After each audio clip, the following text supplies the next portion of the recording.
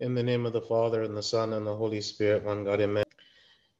In the scripture, in this gospel reading in Luke chapter 7, we read this verse: "They are like children sitting in the marketplace and calling to one another, saying, 'We played the flute for you, and you did not dance. We mourned to you, and you did not weep.'" What is he saying? What is Christ saying by these words? So Christ here was rebuking the Pharisees. And he was speaking to them, saying that their response, and really the whole generation, not just the Pharisees, that the response of the people is contrary to what it should be. So when something happens that should make them joyful, right? When we played the flute for you, like when something joyful happens, the people did not respond in a joyful way when it says, "And you did not dance." And when something sorrowful happens, when he says, "We mourn to you," the people did not respond appropriately. They did not weep as a result, right? So Christ is saying that in this generation, everything is reversed. Everything is like backwards, right? We should be rejoicing at the things of God, and we should be mourning at the things that are against God, right? But the Pharisees did not do this. The Pharisees were always in reverse. Anything that Christ did when Christ came and he's offering this message of salvation to all people, which is something that should bring rejoicing, right? The Pharisees were attacking it. The Pharisees wanted to kill him. The Pharisees, were not happy at what he was preaching, okay? And when the crucifixion happened, instead of it being something that's mournful, the Pharisees were rejoicing in this. They wanted calamity upon him. They wanted him to be killed, and in this they rejoiced. Okay, so in every way, their conscience was seared. Their conscience was corrupted by their own pride, by their own self-righteousness, and they could no longer respond appropriately to everything that was happening. Okay, and certainly, it's as though Christ is speaking these words to us in our modern times today, because everything is reversed, right? Everything is reversed. In our modern era, we see this problem, okay? We see that everything that should be good, everything that should be something that we rejoice in, right? The things of God are actually the things that bring hatred, are actually the things that people attack and people accuse, right? And those things that are atrocious and horrible, oftentimes those are the things that are celebrated. Okay. In Isaiah 29:16, Isaiah is speaking and he says, "Surely you have things turned around. Shall the potter be esteemed as the clay? For shall the thing made say of him who made it, he did not make me? Or shall the thing formed say of him who formed it, he has no understanding?" It's as though this pottery that the potter is making, after the pot has been made, after this pottery has been made, it looks up and says to its maker, "You did not make me. I made myself," right? And it's as though that the pottery is like accusing its creator, accusing its maker, saying what he has no understanding, right? This is what the Pharisees did to Christ. This is what our modern generation is doing with God. Everything that is holy is being defamed, is being blasphemed, is being criticized, is being mocked, right? But everything that is vile and wicked in the world is being celebrated, right? The children of light are being attacked for being filled with light and desiring holiness. Even the concept and the idea of holiness is being attacked. That people accuse, those who are seeking holiness as being, as being judgmental, as being, like having wrong morality or wrong ideals, right? Whereas those people who want unlimited freedom, want to do whatever it is that they want to do in the world and whatever wicked things that they want to do, those are seen as being enlightened, as being the ones who know how to live and how to enjoy life, right? So the children of darkness actually are exalted and they continue to establish the kingdom of Satan in the world, okay? So here Christ is saying what? We need to respond in the right way. We need to respond in the right way. When we see the world around us, we should not be swept up in the world and the ideals of the world, but we need to be responding in the right way to everything that is happening around us. So the question is how should we respond correctly, right, as the Lord wants us to? So we're going to speak about a few points of ways that we should be responding, right, to different things that's happening around us in the world. The first one is repentance. Okay, so We live in an era where the word sin is not used, where the idea of transgressing the command of God is, non-existent. Nobody is thinking about this. Nobody cares about this. Nobody is interested in the idea of whether we are transgressing God's command or not, because so many people nowadays either don't believe in God, or even those who believe in God are more interested in following our own moral system as opposed to the moral system that God has set. Okay. Sin is transgression against God's command. Okay. So the world is not interested in God's command. So instead of mourning sin, instead of being sorrowful at the sin that is in the world, the sin that is in ourselves, the idea that the world is rebelling against God, instead of feeling sorrowful and mourning for this, okay, sin is celebrated. Okay. In Romans chapter 1:32, it says, who, knowing the righteous judgment of God, that those who practice such things are deserving of death, not only do the same, but also approve of those who practice them. St. Paul here is speaking to the Romans, and he's saying, what you know, right? The righteous judgment of God. You know what is right. You know what it is that God has commanded us to do, right? But not only while you know what is right, do you practice evil, right? But you approve of those who practice evil, right? We as the church should be holy, right? Holiness does not mean perfection, right? We can be holy without being perfect. We are striving to be perfect, right? But we know that this is a standard that we cannot reach, right? But our desire, our standard, our goal is to be holy just as Christ is holy, okay?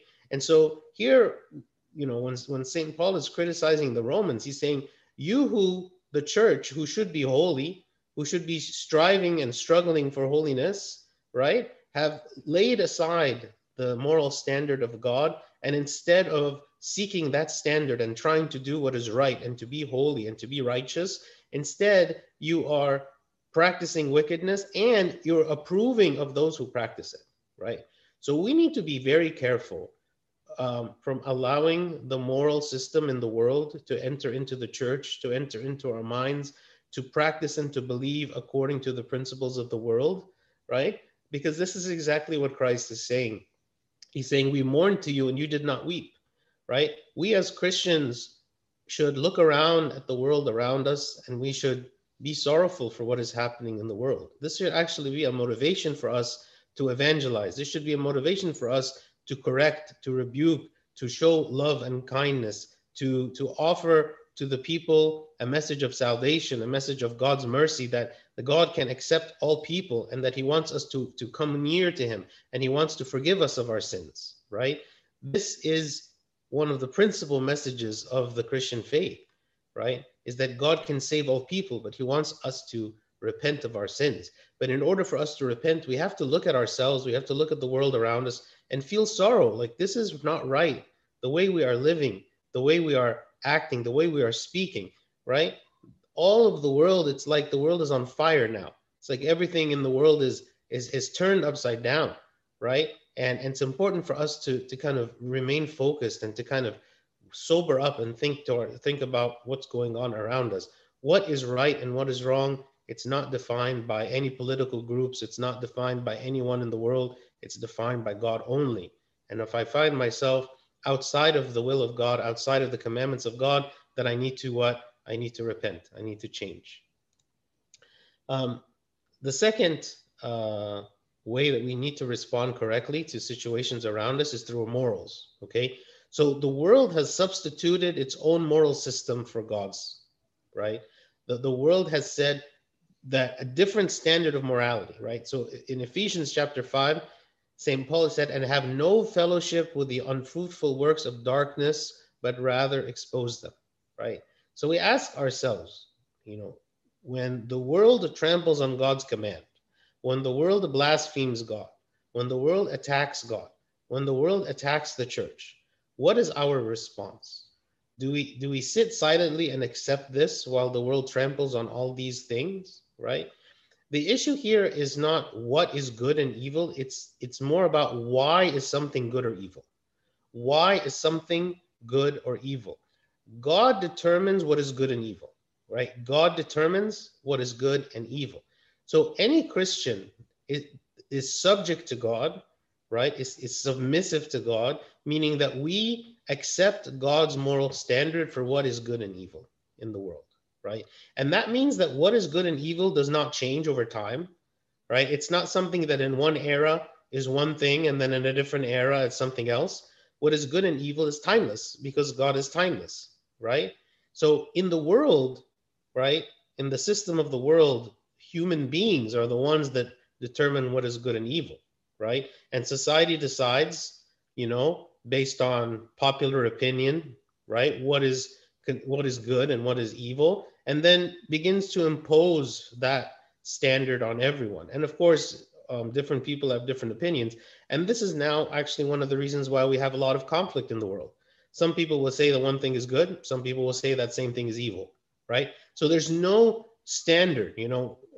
A long time ago when there was a lot more, where Christianity had a lot more influence here in the United States, or even those who are not Christians but were influenced by the moral standard of Christianity, there was a lot more consensus of what was right and wrong, right? Because it all kind of stemmed from a source that was outside of each of us, which is God's moral system, right? Now, when God has been essentially ejected from society, right, there is no rock. There is no rock to kind of pin our moral system to and say, hey, this is kind of the standard that we all use together, right?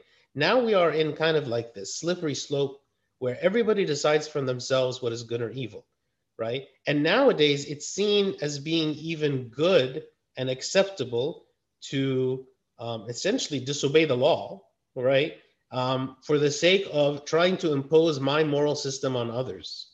So it's like I have a certain moral belief about something.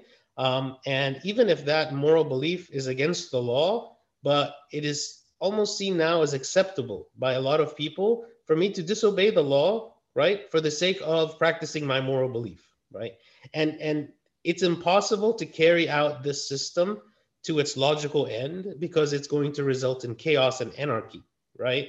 So and all of this started why? Because as a society, we have rejected God's moral code and we have replaced it instead with a corrupted human code that is biased, that is blind, that is individual, that is not rooted in any kind of, moral system apart my own opinion, essentially, okay? So we should not be fooled and be caught up in the world system. As believers, our moral system comes from God and only Him, okay? So it's important for us to remember this, right? So that when we get into debates and arguments and politics and like all the things that are happening like in the world, we can remember what we believe, and not just what we believe, but why we believe it. We believe it because this is God's system. It is not my opinion. It's not what I personally think, right? And I myself am subject to the same system because I also have corruption, right? Like God's law accuses me as well. Like I'm not standing above everyone else and looking down at them and saying, you know what, my moral code is superior to yours. And because of that, I'm telling all of you what to do. That's not. I myself am a subject to the moral code of God. And when I'm coming to tell people about God's code, God's moral standard, I myself like often am violating that standard. But I go back to the first point. I am also seeking repentance. I'm seeking to change. I'm seeking God to forgive me. I'm not rebelling against God by doing this. Instead, I have a personal weakness that I am struggling with. Okay. Another way that we should respond correctly is with reverence. Okay. When God's name is blasphemed, okay, we should defend Him. We should treat Him with reverence. The name of God should be hallowed. When we say, our Father who art in heaven, hallowed be thy name. Hallowed, like reverence. We should be showing reverence to God. Okay. We should not allow what is holy and good to be defamed. Right? In Romans 14:16, St. Paul says, therefore do not let your good be spoken of as evil, right? What is good to us. And oftentimes what is good to us is despised by the world or irrelevant to the world or insignificant to the world, right? We should not allow others to speak of what is good as evil, as though it is evil, as though that is nothing, as though it is rubbish. Okay? Taking God's name is in vain, right? Delegitimizes God and turns him from being the Pantocrator, right, who is the creator of all, to just a human concept, a human tool, a human idea, right? And so I can speak good about him when I choose. I can speak bad about him when I choose, because essentially he is subject to me instead of me being subject to him. Okay? So from a God who should be revered and worshiped, right, now he is a concept that can be mocked according to my human desires. Essentially, my life, my desires, my thoughts, my situation is more important than him. Okay? He is a man-made concept, right? Religion is a man-made concept these days, right? And does not need to be treated with respect. And this is very sad, right? This is very sad that we see this in the world, and we should not allow this to creep into our thoughts, to creep into our language, to creep into our ideas, right? Always with God, like in the liturgy when we're praying in the consecration prayers, and then we say what? Worship God with fear and trembling. Worship God with fear and trembling. Like, look at the reverence, you know, like we should stand before God in fear and trembling. Like he is greater, far greater than us, right? We are subject to him. We are his creation. So when we approach him, we should approach with reverence, not like in the world system. In the world system where God is blasphemed, where God is attacked, where God is ignored. No, we are called to not only acknowledge God, but to acknowledge him with reverence and with dignity. Number 4, love. Okay? When we are hated, we should not respond in hate, but to respond in love. Christ spoke about love, but I say to you who hear, love your enemies, do good to those who hate you, right? We live in a very hateful time, very, very hateful time, where there is hate everywhere. There is hate, and people use hate even to defend love.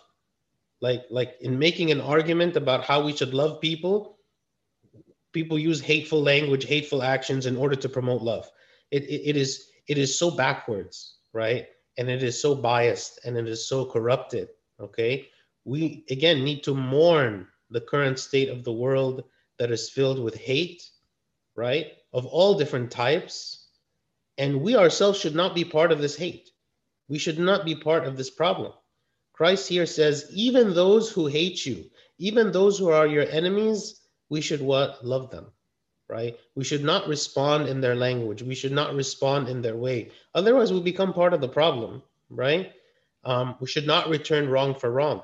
It is possible to disagree with someone without being disrespectful. It is possible to disagree with someone without mocking them, without trying to be judgmental on them, without trying to point out their sins and to attack them. It is possible to disagree with an idea, right, without showing hatred toward a person, right? And God is love, right? How can we promote him? How can we evangelize him? How can we spread his word unless we are having the same characteristics that he has, right? There's no way for me to share the word of God with people with hatred, right? Because I'm contradicting the message. I'm contradicting the person, the God that I'm trying to promote, right? In order for us to have any type of witness, we must be loving. We must show love to one another. We must show love to those who are outside the church. We show love, right? It doesn't mean that we agree, right? It doesn't mean that we tolerate sin. It doesn't mean that we accept what is it that other people are doing. Christ certainly did not accept many, many things that was happening in his day, but he always showed love. Sometimes that love can sound harsh. Sometimes that love is, overturning the tables of the money changers, right? That Christ did in order to restore the reverence of the temple, right? But the motivation is not personal hatred. The motivation is the glory of God, right? When we defend the name of God, we should always love one another and be kind to one another. Mercy is something else that we find sorely lacking in our society, right? The world is filled with judgment, right? Judgment and hatred, right? Often those who are judging others ignore their own sins. I mean, it's always hilarious to me, when I see like some politician on TV and they're criticizing somebody else, for something that they did wrong when they themselves did the exact same thing like a month ago? How can we, you know, we've become so accustomed to pointing out the sins of others. We've become so accustomed to attacking others, to wanting to show ourselves to be better than others, right? When we ourselves forget our own sins, right? But Christ, who is perfect in every way, Christ, the one who created the law, Christ, the one who has the most right to judge because he is the judge, we look at the way that he dealt with people. Like I always look at the example of the adulterous woman. The adulterous woman, she was caught in adultery, right? She was caught in adultery. There is no question whether she did it. She did it, okay? And everybody knows that she did it. And this is the command of God. If I create a law, right, and I find someone is breaking the law, now it's like that person has broken my law, like they have done something wrong. For sure, she did something wrong, okay?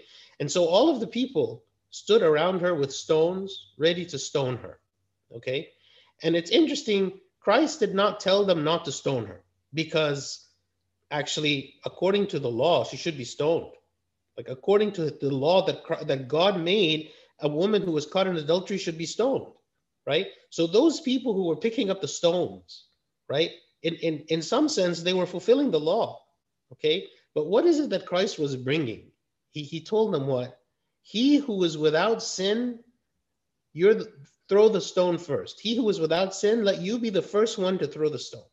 So what he did is he turned the attention of all of the people to be focused on the sins of another, to be focused on my own sin, right?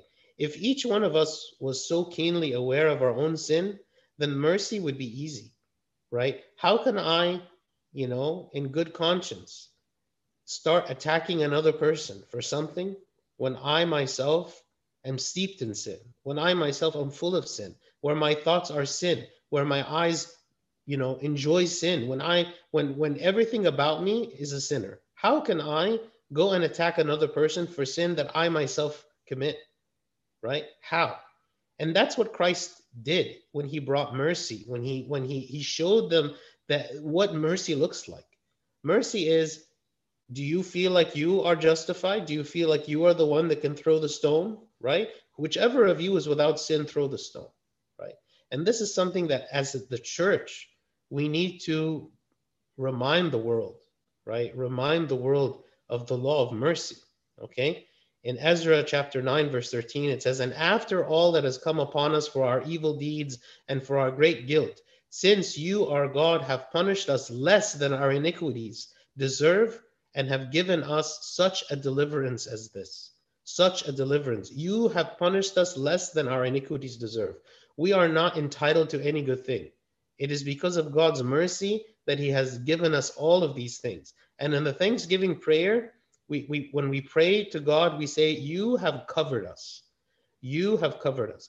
Not only does God not punish us according to our sins deserve, but God does not expose us. He doesn't expose us. When we heard of stories of people being exposed, like famous people being exposed for doing things, that they shouldn't be doing. If I ask myself, if people knew everything that I do, if people knew every thought that I have, what would I look like in the eyes of people?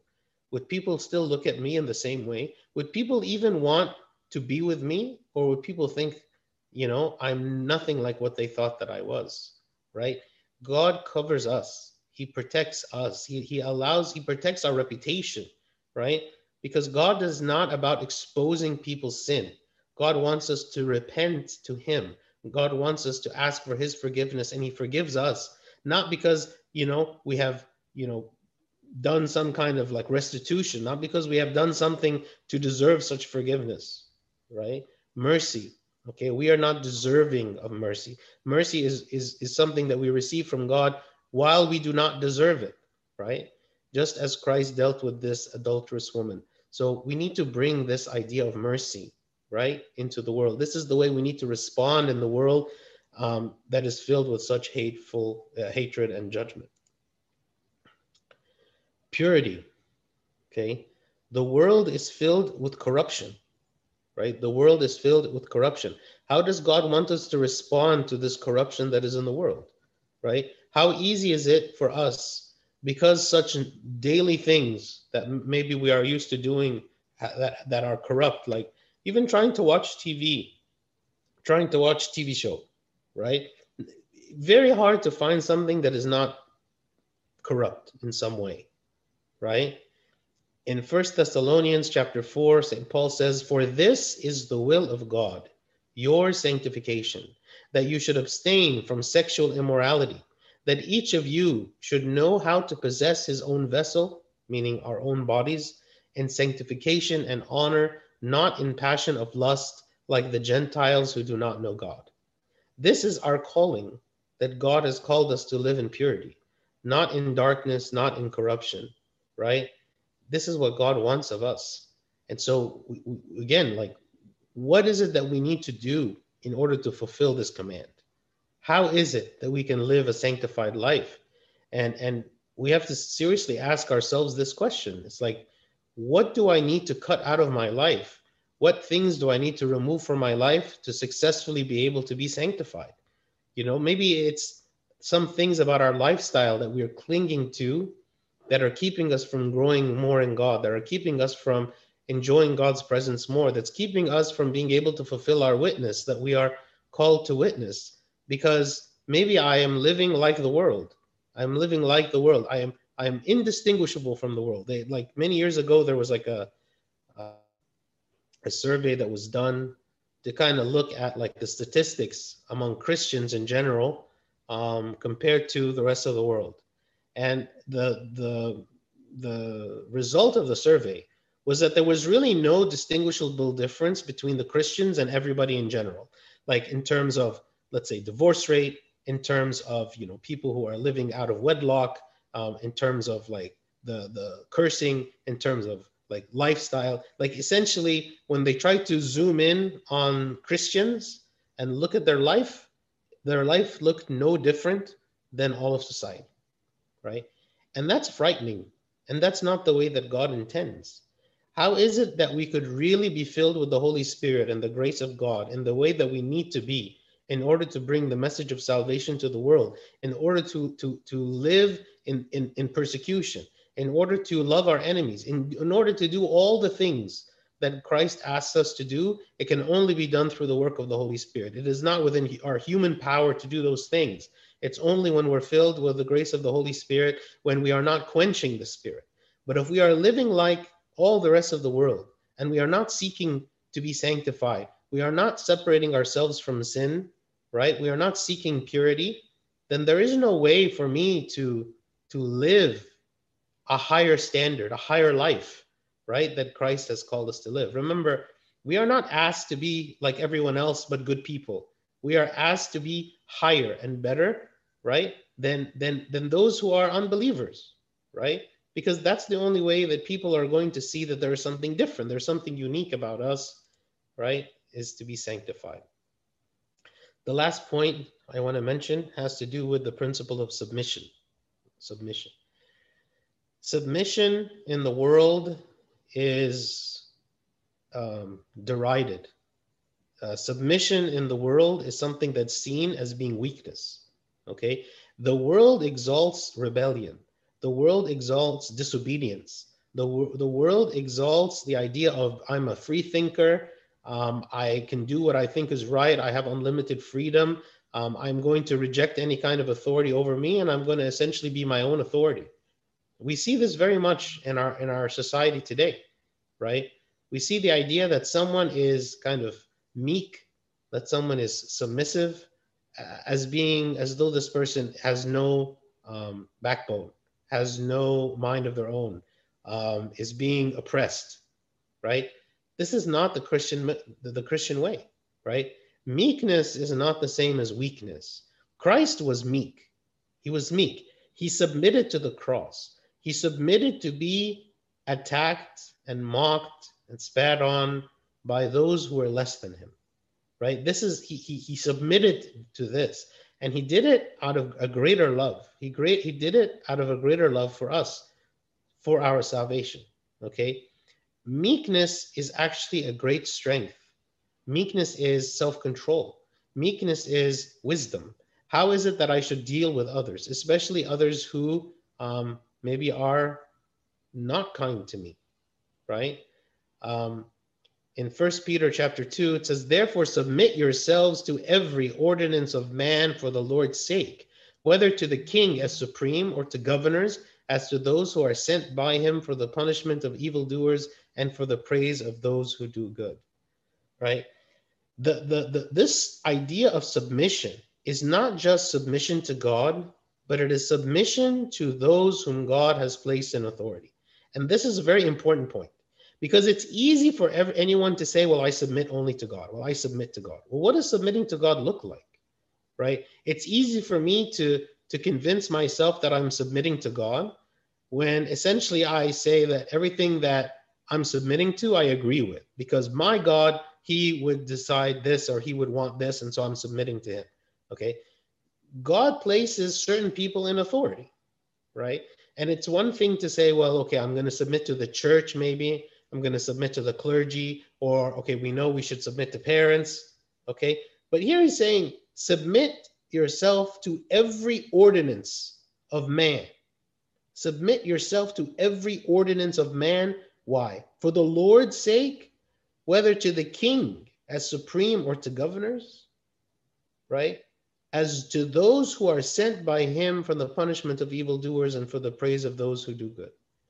So God is saying what? Every authority in the world, okay? Even those who are not Christian authorities, right? As long as they are not asking us to do something that is against the command of God, we are to submit to them, right? We are to submit to them. We are to submit to the IRS. We are to submit to the police. We are to submit to politicians that maybe we don't even agree with or we don't like them at all, right? This is the Christian meekness. This is the way we are called to live. This is the way Christ lived. Look what Christ, he submitted to Pontius Pilate. He submitted to Herod. He submitted to all of these people. He could have destroyed them, and yet he did not. He submitted to them, right? He was in chains. He was a prisoner, and he sat there and accepted this as he stood before these powerful men without, and they didn't even realize how much more powerful he was than they were, right? So this principle of submission is important in marriage. It's important in relationships. It's important in the church. It's important in the civic life. It's important in every way, right? And this is a concept that is completely hated in the world, that somehow we are able to have a life where there is no submission, where everyone wants to be the authority, where everyone wants to have the final say, where everyone wants to essentially place their system as being the right system and everyone has to follow it, right? This is not possible, right? It is not possible. God has put some people in authority, and those people who have not been given that authority must follow, right?